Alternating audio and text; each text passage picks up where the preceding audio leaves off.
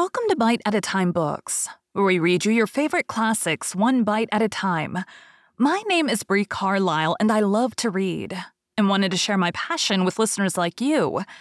If you want to know what's coming next and vote on upcoming books, sign up for our newsletter at biteatatimebooks.com. You'll also find our new t-shirts in the shop, including podcast shirts and quote shirts from your favorite classic novels. Be sure to follow my show on your favorite podcast platform so you get all the new episodes.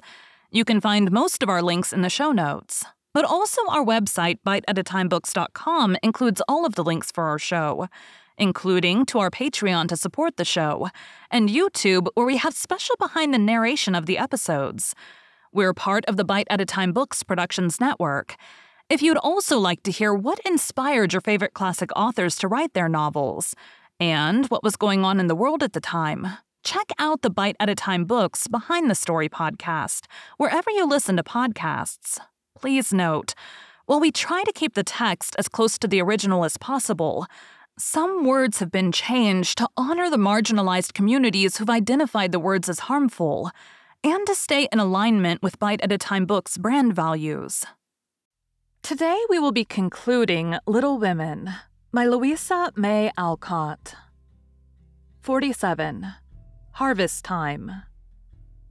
For a year, Jo and her professor worked and waited, hoped and loved, met occasionally, and wrote such voluminous letters that the rise in the price of paper was accounted for, Laurie said. The second year began rather soberly, for their prospects did not brighten, and Aunt March died suddenly. But when their first sorrow was over, for they loved the old lady in spite of her sharp tongue, they found they had cause for rejoicing, for she had left Plumfield to Jo, which made all sorts of joyful things possible. "It's a fine old place and will bring a handsome sum, for of course you intend to sell it," said Laurie, as they were all talking the matter over some weeks later. "No, I don't," was Jo's decided answer, as she petted the fat poodle whom she had adopted out of respect to his former mistress. "You don't mean to live there?" "Yes, I do." "My dear girl, it's an immense house, and will take a power of money to keep it in order. The garden and orchard alone need 2 or 3 men, and farming isn't in Bear's line, I take it." "He'll try his hand at it there if I propose it." "And you expect to live on the produce of the place? Well, that sounds paradisiacal, but you'll find it desperate hard work. The crop we're going to raise is a profitable one." And Jo laughed. "And what is this fine crop to consist, ma'am?" "Boys. I want to open a school for little lads. A good, happy, home-like school with me to take care of them and Fritz to teach them." "There's a truly Joian plan for you. Isn't that just like her?" cried Laurie, appealing to the family who looked as much surprised as he. "I like it," said Mrs. March decidedly. "So do I," added her husband, who welcomed the thought of a chance for trying the Socratic method of education on modern youth. "It will be an immense care for Jo," said Meg, stroking the head of her one all-absorbing son. "Jo can do it and be happy in it. It's a splendid idea. Tell us all about it," cried Mr. Lawrence, who had been longing to lend the lovers a hand but knew that they would refuse his help. "I knew you'd stand by me, sir. Amy does too, I see it in her eyes, though she prudently waits to turn it over in her mind before she speaks. Now, my dear people," continued Jo earnestly, "just understand that this isn't a new idea of mine, but a long-cherished plan. Before my Fritz came, I used to think how, when I'd made my fortune and no one needed me at home, I'd hire a big house and pick up some poor forlorn lads who hadn't any mothers and take care of them, and make life jolly for them before it was too late. I see so many going to ruin, for want of help at the right minute. I love so to do anything for them. I seem to feel their wants and sympathize with their troubles. And oh, I should so like to be a mother to them." Mrs. March held out her hand to Jo, who took it, smiling with tears in her eyes, and went on in the old enthusiastic way which they had not seen for a long while. "I told my plan to Fritz once, and he said it was just what he would like and agreed to try it when we got rich. Bless his dear heart, he's been doing it all his life. Helping poor boys, I mean. Not getting rich. That he'll never be. Money doesn't stay in his pocket long enough to lay up any. But now, thanks to my good old aunt, who loved me better than I ever deserved, I'm rich. At least I feel so. And we can live at Plumfield perfectly well if we have a flourishing school. It's just the place for boys. The house is big and the furniture strong and plain. There's plenty of room for dozens inside, and splendid grounds outside. They could help in the garden and orchard. Such work is healthy, isn't it, sir? Then Fritz can train and teach in his own way, and father will help him. I can feed and nurse and pet and scold them, and mother will be my standby. I've always longed for lots of boys and never had enough. Now I can fill the house full and revel in the little dears to my heart's content. Think what luxury. Plumfield my own, and a wilderness of boys to enjoy it with me. As Jo waved her hands and gave a sigh of rapture, the family went off in a gale of merriment, and Mr. Lawrence laughed till they thought he'd have an apoplectic fit. I don't see anything funny, she said gravely, when she could be heard. Nothing could be more natural or proper than for my professor to open a school, and for me to prefer to reside on my own estate. She is putting on airs already, said Laurie, who regarded the idea in the light of a capital joke. But may I inquire how you intend to support the establishment?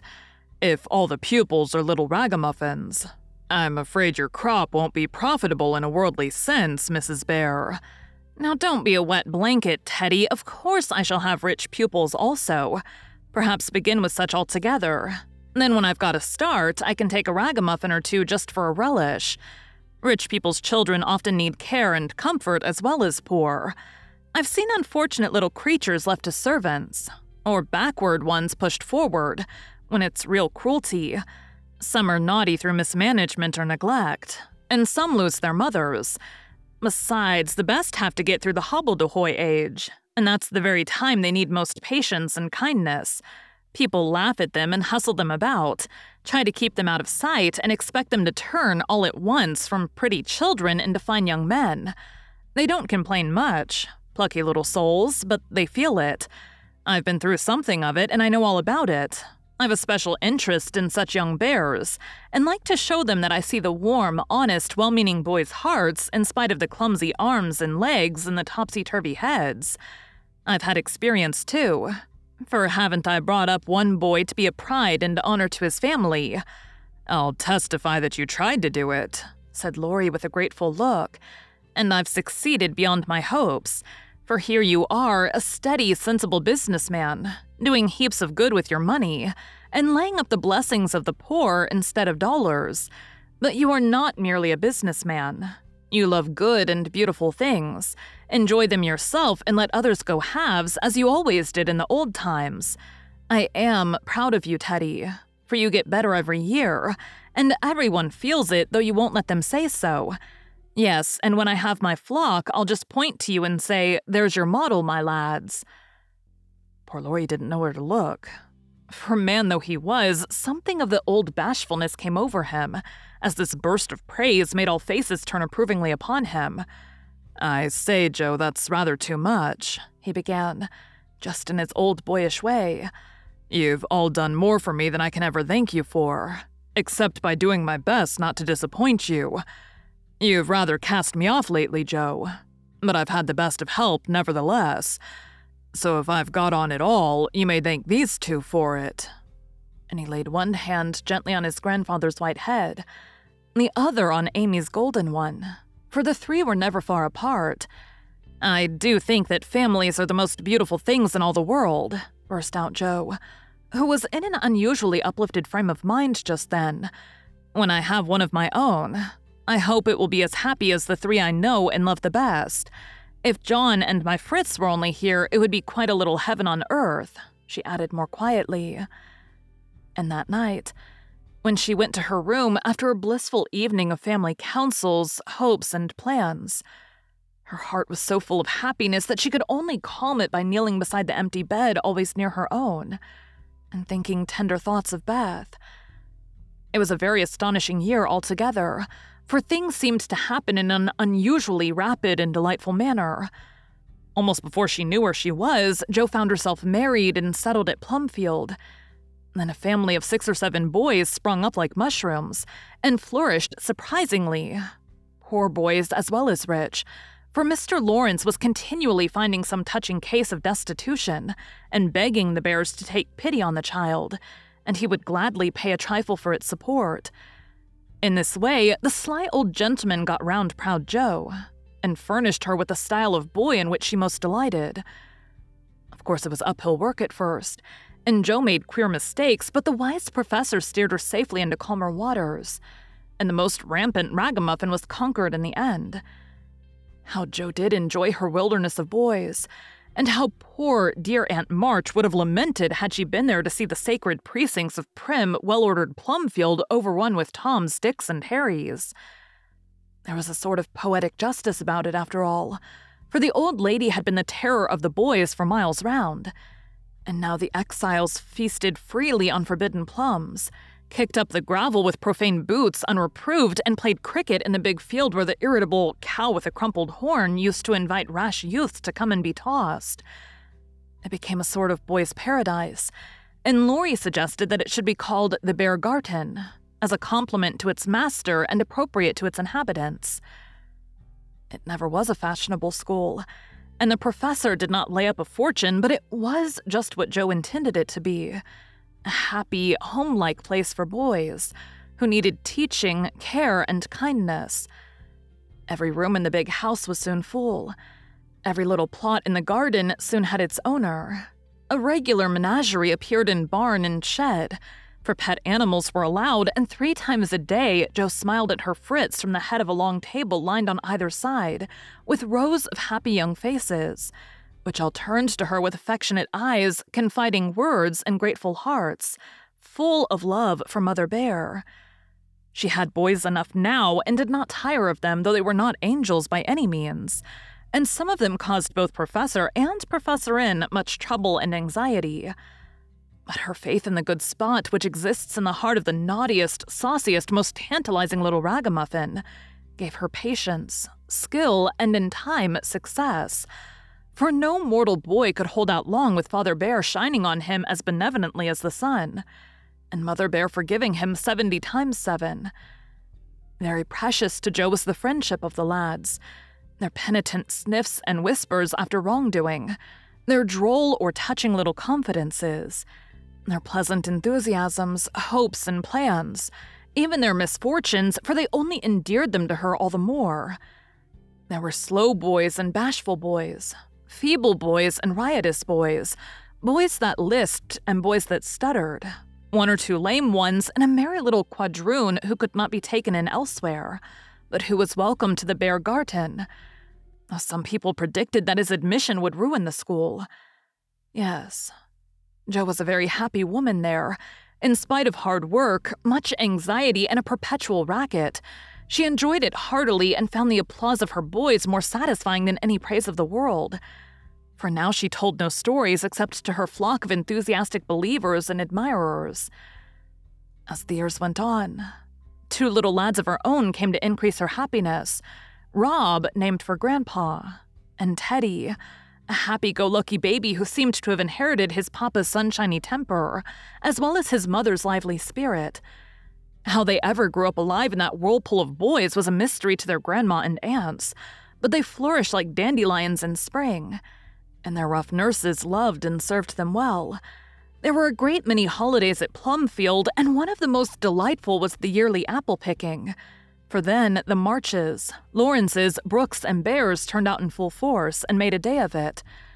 5 years after Jo's wedding, one of these fruitful festivals occurred, a mellow October day when the air was full of an exhilarating freshness which made the spirits rise, and the blood dance healthily in the veins. The old orchard wore its holiday attire. Goldenrod and asters fringed the mossy walls. Grasshoppers skipped briskly in the sere grass, and crickets chirped like fairy pipers at a feast. Squirrels were busy with their small harvesting.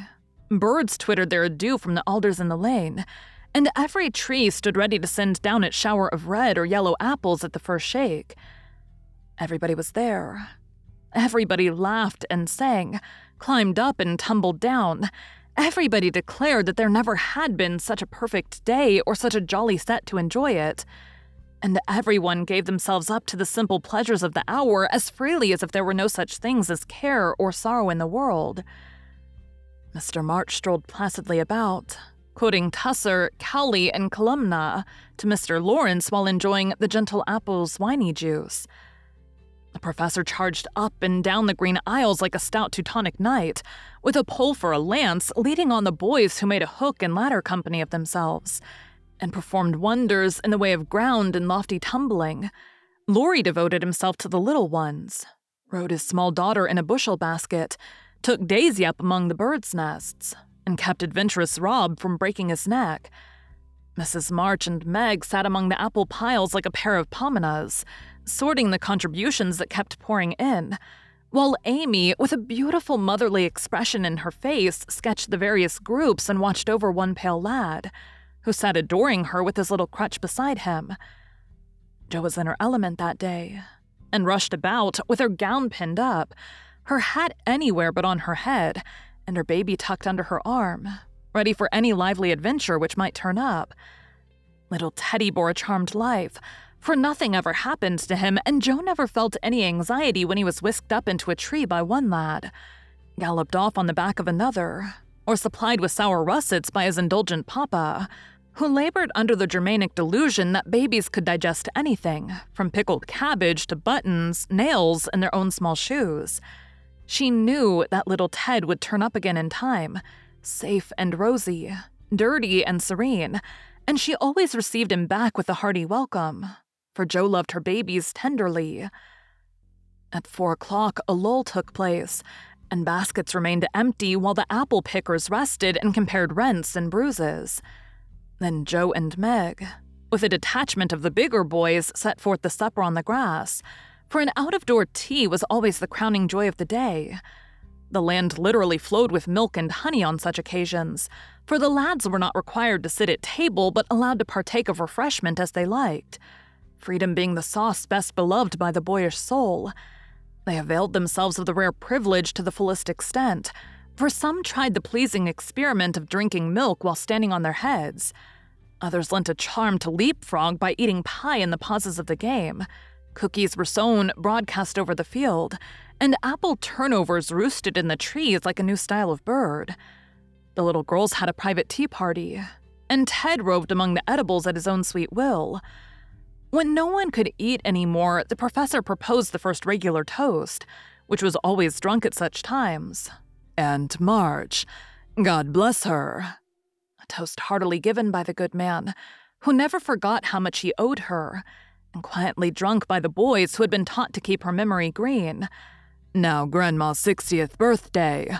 Long life to her with 3 times 3.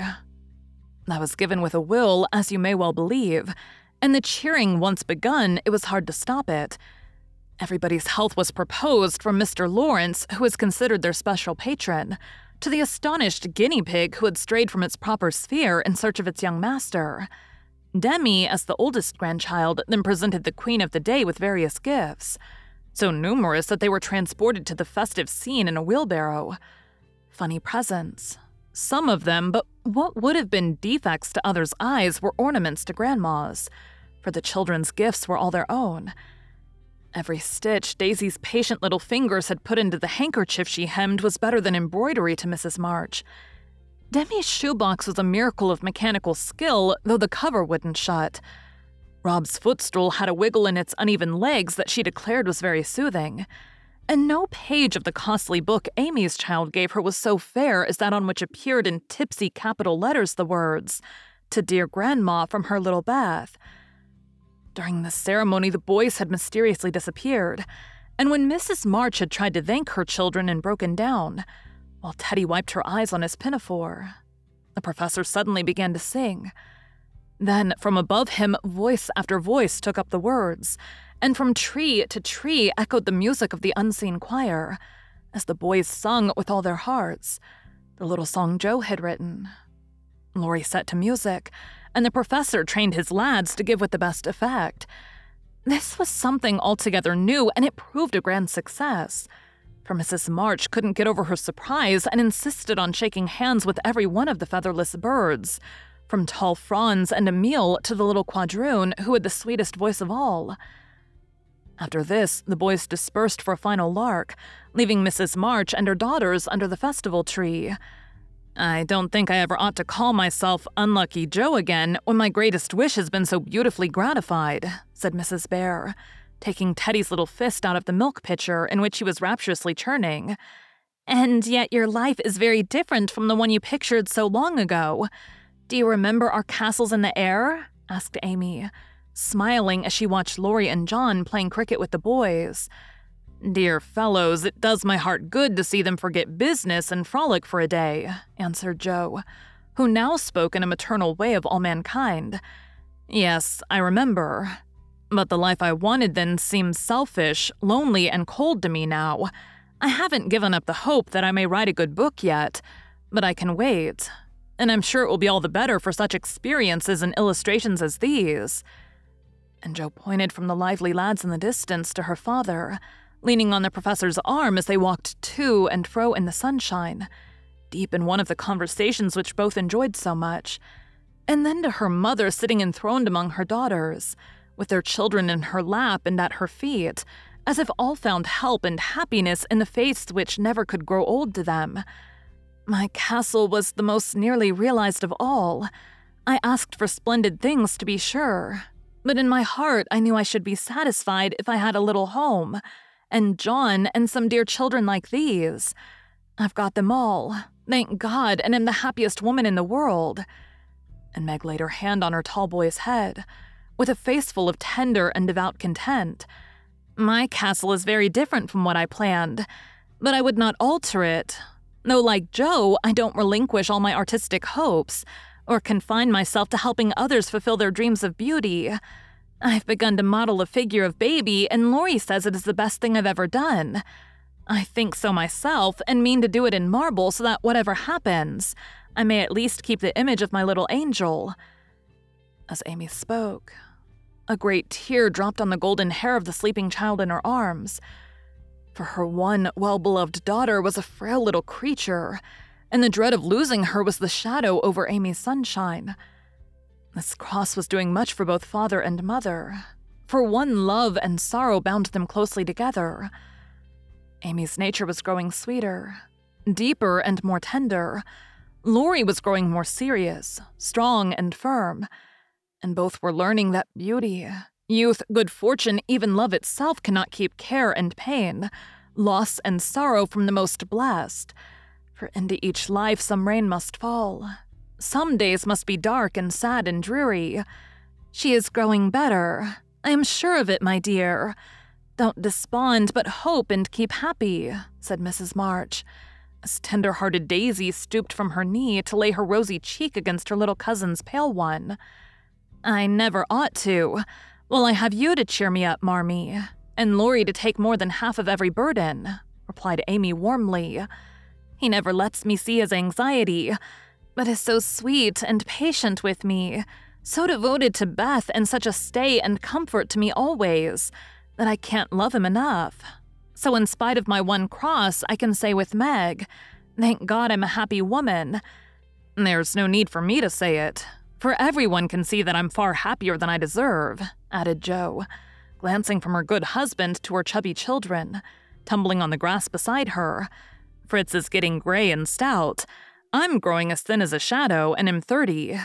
We never shall be rich, and Plumfield may burn up any night, for that incorrigible Tommy Bangs will smoke sweet fern cigars under the bedclothes, though he's set himself afire 3 times already. But in spite of these unromantic facts, I have nothing to complain of, and never was so jolly in my life. Excuse the remark, but living among boys, I can't help using their expressions now and then. Yes, Joe, I think your harvest will be a good one, began Mrs. March, frightening away a big black cricket that was staring Teddy out of countenance. Not half so good as yours, Mother. Here it is, and we never can thank you enough for the patient sowing and reaping you have done, cried Joe, with the loving impetuosity which she never could outgrow. I hope there will be more wheat and fewer tares every year, said Amy softly. A large sheaf, but I know there's room in your heart for it, Marmee dear, added Meg's tender voice. Touched to the heart, Mrs. March could only stretch out her arms as if to gather children and grandchildren to herself, and say with face and voice full of motherly love, gratitude, and humility, "Oh, my girls, however long you may live, I never can wish you a greater happiness than this." Thank you for joining Bite at a Time Books today, while we read a bite of one of your favorite classics. Again, my name is Brie Carlisle, and I hope you come back tomorrow for the first bite of Little Men. Don't forget to sign up for our newsletter at biteatatimebooks.com and check out the shop. You can check out the show notes or our website, biteatatimebooks.com, for the rest of the links for our show. We'd love to hear from you on social media as well.